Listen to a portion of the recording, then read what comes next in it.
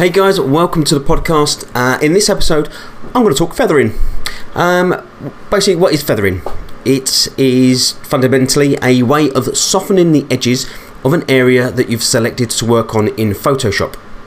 It adds a transition zone of transparent pixels, which enables any background to partially show through, pretty much just like the edges of a feather.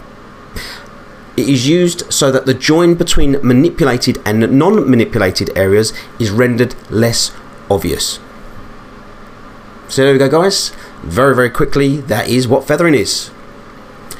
Guys, remember, be creative, be inspired, be you.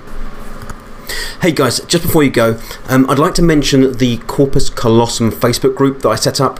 It's basically a community group for creators just like you.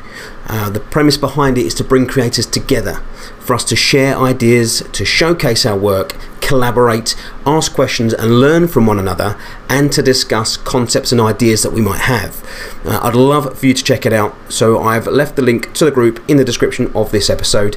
You can also see the works of current members on Instagram. Just search for @Corpus Colossum 2018.